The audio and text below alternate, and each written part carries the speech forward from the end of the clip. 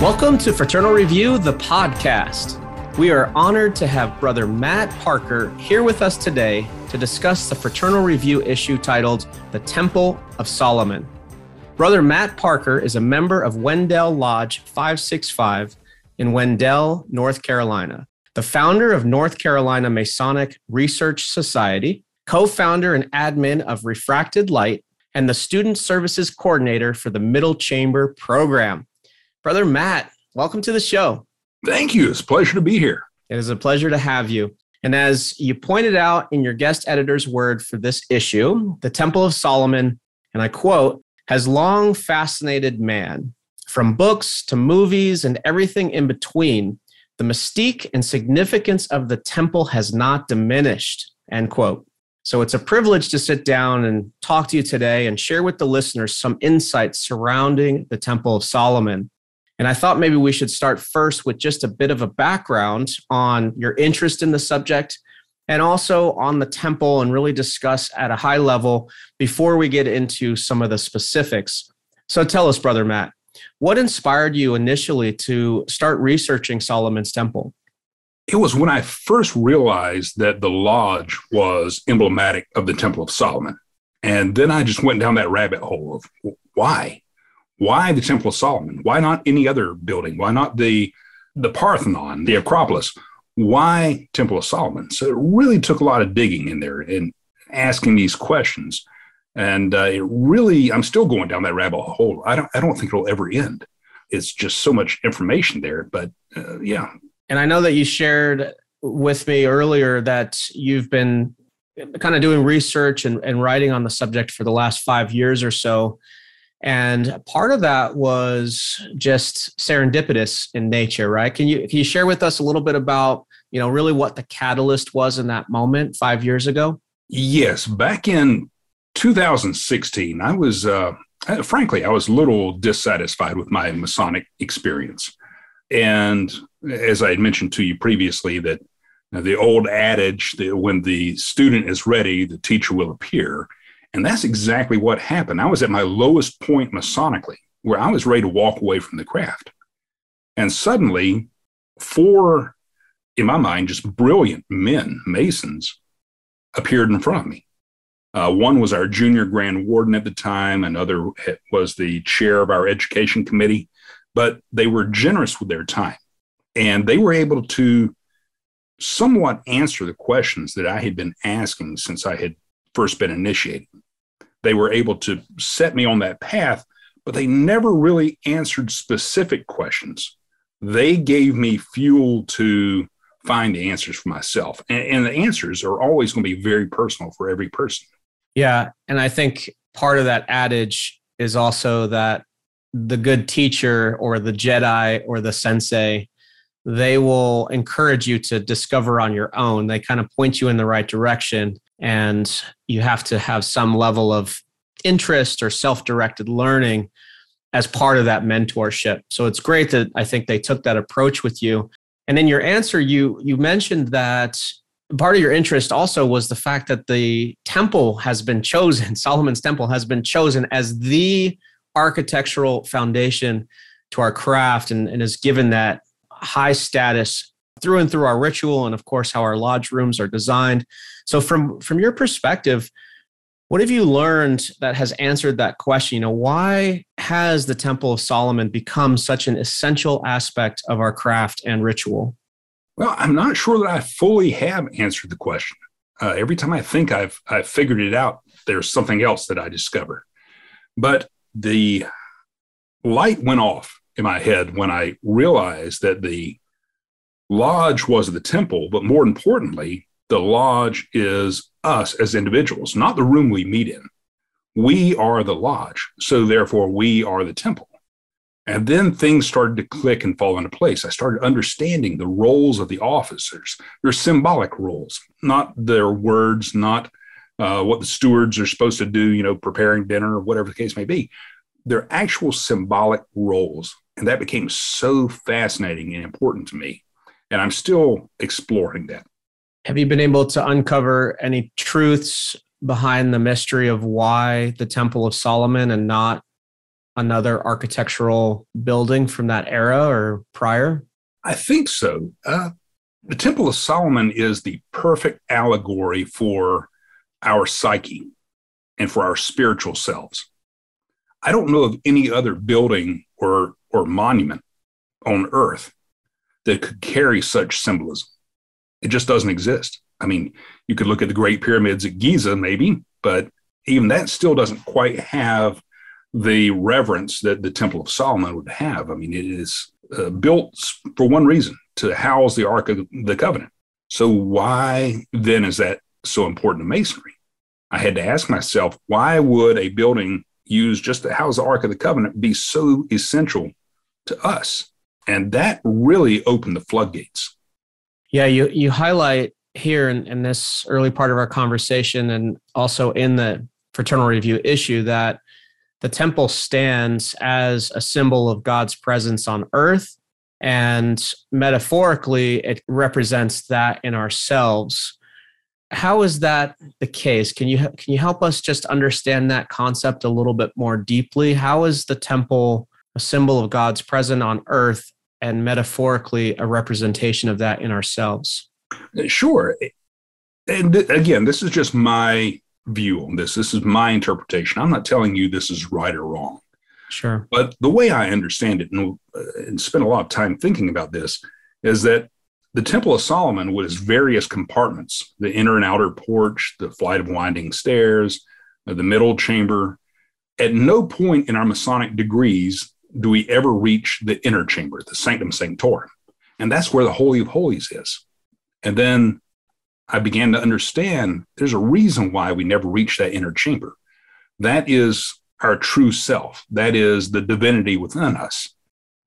And we're so consumed with all these outer chambers of the temple just to get to that point. So I think ultimately the Holy of Holies, the Ark of the Covenant housed in there, Masonically is symbolic of the divinity within us, our spiritual selves. And that's our pure selves. Worshipful Brother Mike Daniels here in North Carolina has a great saying, so I'm going to have to steal it from him. He says, "Who were you before you were born?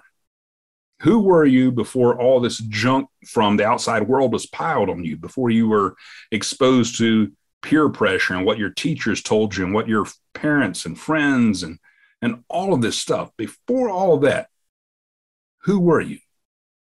That is that inner chamber. That is the Ark of the Covenant. That is our spirit.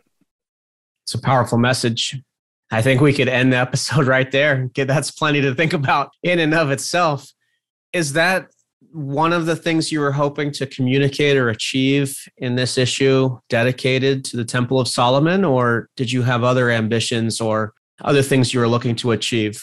It is, and I intentionally did not write an article myself other than the editor's note, because I wanted to bring different perspectives from other brothers, and I hope I was successful in doing that, where they come together, and some of them may be a little more historical, some of them more symbolic, but it provides a holistic picture of the temple and its importance, because every brother, well, let's face it, we're all human, and we all approach life through the lens of our own personal experiences and beliefs. And that's what forms our opinions and our perspectives. And so I want to provide as many different angles as I can so that other brothers can find the angle that will intrigue them. Where's that rabbit hole they need to go down? Yeah. You're making me think that this issue might be the teacher that appears when the student is ready. Maybe. I hope so. Maybe not, but it's I'm connecting a dot there. And I know we just touched on this, but the other thing I wanted to just maybe go a little deeper if we could. You share that the temple was built really fundamentally for one purpose, and that's to house the Ark of the Covenant. And the Ark of the Covenant has obviously a long history, and it could be a topic in and of itself. But what is significant? Tell us again, what is significant about the temple as it relates to housing the Ark of the Covenant? That temple, and I will just approach this symbolically. If we think about the layers of our own psyche, the ego, the emotions, the passions, the animal passions, learning to subdue that. We're just progressing further and further, getting closer and closer to that Ark of the Covenant, closer to that inner chamber, of Sanctum Sanctorum.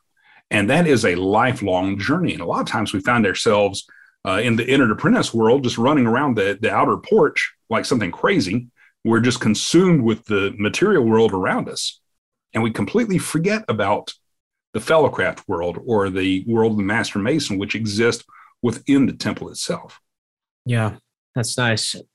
I'm going to shift our conversation a little bit here, because one thing that struck me as I was reading this issue and rereading it in preparation for our conversation is that you encourage meditation on each article. So I think you say something to the effect of, forgive me, I'm paraphrasing here, but read each article and meditate on each appropriately.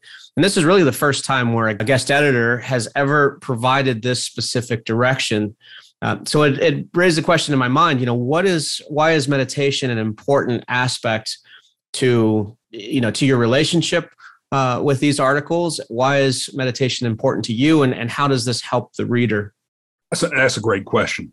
First, let's talk about what meditation is, because we may have a lot of listeners who are not really familiar with meditation. Their image of meditation is sitting cross-legged on a grass mat chanting Om. And it could be, that's fine.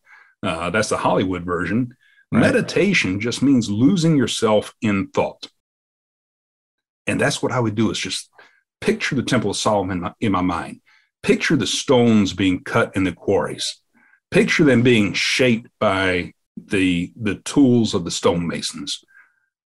Picturing all this and then focusing on each aspect of that, and then trying to apply that to me. What does that mean to me? What is that telling me about myself? One thing in particular that I realized was the temple is not one ashlar. It's not one stone in masonry. We talk about forming the perfect ashlar. In reality, the temple is made up of thousands of stones. And so we, as temples, we are also made up of thousands and thousands of ashlars, rough stones that we spend our lives working on. So maybe you want to stop smoking. That's one ashlar you're going to work on. Once you conquer that, you move on to your next ashlar. I want to lose some weight. I want to be a better father. I want to be a better husband. I want to be whatever the case may be. Those are our individual ashlars. And all of those in their totality, when put together and put together correctly, form our temple. And that can only be done by utilizing our working tools appropriately. Yeah. So maybe we could just break that down a little more practically, because I think you're right. I think there's some listeners that haven't ever meditated before. Maybe they have a misconception about meditation. What would be the steps or the process? Like, let's just go step by step here on how to use this sort of contemplative reflection of imagining and then losing yourself in your thoughts. Can you walk us through those steps? Certainly. Well, I'll tell you what works for me. First, quiet. I just want a quiet space. Sometimes a smell will trigger that meditative response I made. For me, I'm a big cigar smoker. So when I fire up a cigar, I'm sitting here in my library, no sounds, no distractions. I'm not watching YouTube, no television. And then the only choice I have is to communicate with myself. That's the key, quiet. Because when you're quiet, when the television's off, when the radio's not on, you have no choice but to be alone with yourself. And that can be a very scary place. But that's also where you start to have conversations with yourself and realize things that you've never noticed before. And that, to me, is the heart of meditation.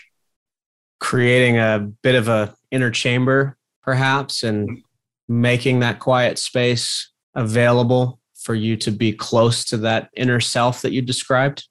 I would refer to that as creating a sacred space around you. And that may sound very mystical and ethereal, but really that's what you're doing, is creating that sacred space around you where you are guarding yourself from the influences and the distractions of the outside world, so you can spend more time in your own thoughts. Yeah, that's great. I think that's very practical, but also very philosophical advice that you're providing there. The other kind of piece of advice or suggestion that you make is that any one symbol of the temple might be very different from you, as it is to me, as it is to a fellow brother. Our relationship or understanding of these symbols are personalized to a degree. And I'm going to quote you here again. You say, quote, "You should study the allegories and determine what the symbolism of the temple means to you as an individual." So, Brother Matt, what does it mean to you? To me, the temple is, oh man, that's a multi-layered thing. But when I get down to it, the temple represents who I am, my true self. It's not all the accessories and adornments. It's the inner part of the temple, the inner workings. And that's what I need to guard. And that's where I need to spend more time. When we talk about the symbols of the temple, I mentioned the ashlar a little earlier. That's a great symbol. And to me, the ashlar is a symbol of what we aspire to be, to go from the rough ashlar to the perfect ashlar. But again, we are made up of multiple ashlars. It's not just one. Now, another brother could look at his whole life as one ashlar and just take it in a totality sense. And that's fine. That's his perspective. And that's what I mean by looking at the symbols and allegories from a personal level, because we all view the world through the lens of our own experience. That's how we form our opinions. That's how we form our perceptions of the world. So the way I see things may not be the way you need to see them. If you see something different than I do, maybe that's because that's the way you need to see it. And there's no judgment coming from my end on that, because it's very personal. And that's really the difference between a symbol and an archetype, right? We all know what a dollar sign looks like. That's pretty much all it stands for, the dollar. But if I were to show you, any other symbol, if I were to show you the gavel, that's the most recognizable symbol in Masonry. If I were to show you that gavel, could that mean different things to you? You mentioned the ashlars a few times. Is that the symbolism of the temple that's most personal to you, or are there other symbols within the temple that's more personal? I would say that probably within the last year, the ashlars have become more personal to me. That's just been one aspect of the temple that really has been jumping out at me. And I approach things this way.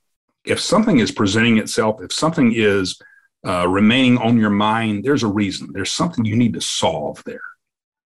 There's something I haven't discovered yet. Once I discover that, then there may be some other aspect of the temple that becomes more prominent. If I had to choose something else, I would just have to refer back to the working tools of masonry, the working tools of the stonemasons. I often use that as an analogy for the building of the perfect temple. If you're not wielding your gavel correctly, that same gavel that forms the perfect ashlar can break it right in half. If you're not using your plumb line and you don't have a straight wall, it's going to collapse. If you don't have a level foundation, you see where this is going. All of these tools have to be used, and all of those tools are parts of ourselves, part of our emotion, part of our spirit, part of our psyche. And we have to come to terms with those internal working tools and be able to apply them so that we can construct our perfect temple. Yeah, it's true. We need mastery over these tools, which can take a lifetime in itself to construct our perfect temple. Let's talk a little bit about the temple's features, since I think the tools are an important aspect to this, but then also the temple features themselves, another component that's, I think, equally important. We see many of the temple features within our lodge rooms, right? We have the two columns, for example, that stand proudly at the entrance and represent duality. We have the checkered floor, and that, as we know, signifies the plurality of our universe. What other temple symbols within our lodge rooms are helpful in this pursuit of perfecting ourselves and perfecting our craft? I would have to say for me, the feature of the temple that stands out the most is the middle chamber. Yeah. That middle chamber is the center of ourselves. Once we enter that middle chamber, we have separated ourselves from the material world. We are now in the world of ration and thought, reason. And we need to apply that to understanding the world around us. After all, that's the lesson of the Fellowcraft degree, is to learn about the world around us so that we can better understand ourselves. If we are open-minded and we continue to learn and explore, we discover things about ourselves along the way, but also understand that while I may not agree with you, I see where you're coming from. I can appreciate that because I understand, rather than coming from a place of ignorance, which is outside of the temple. Right, right. Also where we receive our wages. So I think there's some symbolism within that feature of, what else transpires, what other activities are gained, earned, experienced within that middle chamber. Are there any other features on the temple itself that you would want to highlight for our listeners?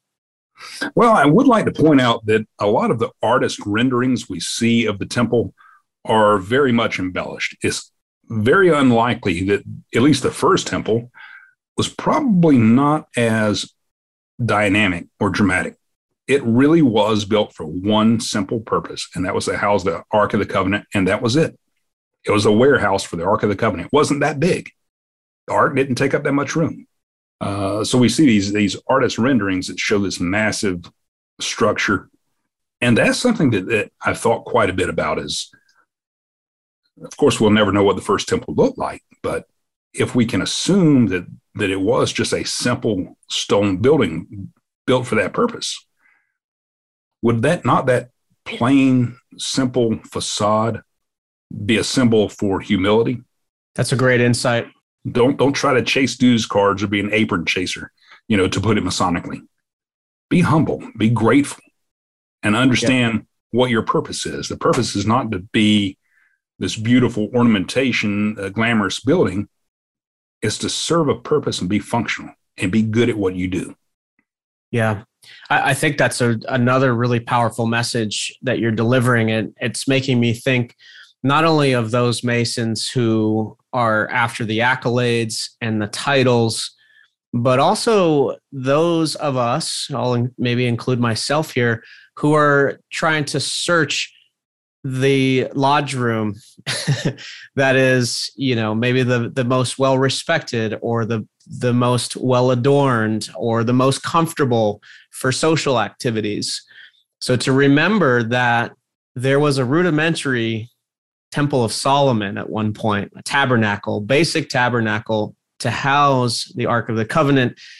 And that doesn't devalue the quality of the experience or the necessity of doing work within the temple itself. Understanding, being humble and understanding that no matter what the lodge room looks like, let's say, it's still a place where you can work on yourself and work on your craft. Are there any other key takeaways? Don't want to water down our conversation, but I would love to know if you have any other key takeaways that you would like to leave the listeners with. Well, first, I would just really like to thank the contributors who wrote these amazing articles. They took me down more paths than I care to count. They brought to light things I had never thought of. And so I do need to give credit where credit is due. This issue would not have existed without those contributors. Just a phenomenal group of brothers and great Masonic thinkers. If I have to take anything away from this, just through reading these articles, I realized just how much more important the temple was than even I thought it was. There's more there than meets the eye. And it's just really encouraged me to continue on my journey, to continue to explore that symbol of Masonry. Yeah, That's great. Is there an article in particular in this issue that really struck you or that you would point someone to as maybe a first place? One article that I really like is one written by worshipful brother Brent Kaleda. He compares he calls his article the Many Faces of Solomon, but he compares the legend of the building of the temple and Solomon himself from the perspective of Judaism, Islam, and Christianity. There's similarities, but then there are some pretty big differences as well. And again, that all goes to perspective. And that can shape the perspective Masonically of a brother who's coming into the craft. And maybe they are from Jewish belief or Muslim belief, or maybe they don't ascribe to any one religion. And that's fine. But those different perspectives may alter the way that they view the temple and its importance to them. Yeah. And that really goes back to what you were talking about earlier about how personal symbols are to each and every person. And we talk about perspective and where we come from. And I think that's a perfect example of that. Yeah. I think it points to the idea that if we look at the temple in totality as a symbol, and then we start to break down all of these various facets of the temple, it helps us understand that it's accessible. All of it is accessible to mankind, regardless of religion, race, creed, social status, financial status, etc. So I think that it's a great article in that regard too, as it shows the accessibility of the temple and its impact on us individually if we let it, or if we choose to pursue it. But I think that really speaks to Masonry, that symbol, the universality of that symbol, can mean so much to men of any faith or any belief. It's just applying that allegory and that symbology to ourselves. Yep. Well said. So let's assume we are excited and eager to learn more. And maybe this is just our first touch into this area. Where would we go next? Where would you say I'm coming to you, a newly raised Mason, or perhaps haven't explored the symbols or the symbolism too much? Is there a good place that you would point someone to in order to learn more? The very first place I would point a newly raised Mason or anyone is to Albert Mackey, the Encyclopedia of Masonry. Read what he had to say about the temple. Then read The Way of the Craftsman by Kirk McNulty.